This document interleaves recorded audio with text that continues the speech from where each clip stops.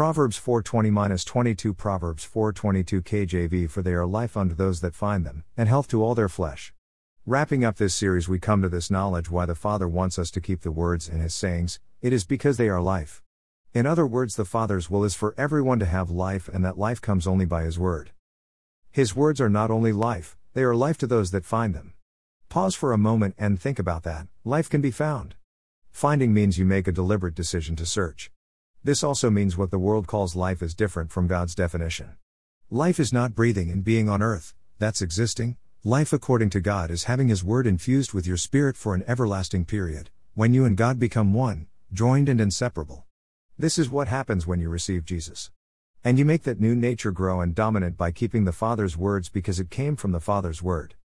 So finding the word brings life, and you have to be active in that search like what the brethren in Berea did, Acts 17:11-12, they searched the scriptures daily and were found noble because of that.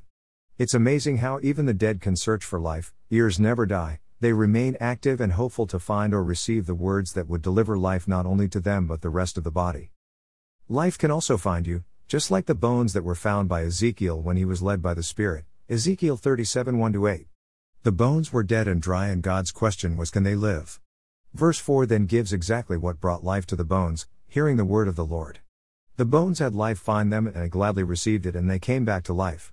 From there you can see that everything is capable of hearing and receiving life. All that's needed is finding, listening and keeping the words and sayings of the Father. Go after this life, the same life that the apostles were instructed to go speak about by the angel that freed them from the prison, Acts 5:19-20, it's a life of words. Learn all the words of this life in Jesus' name, Amen.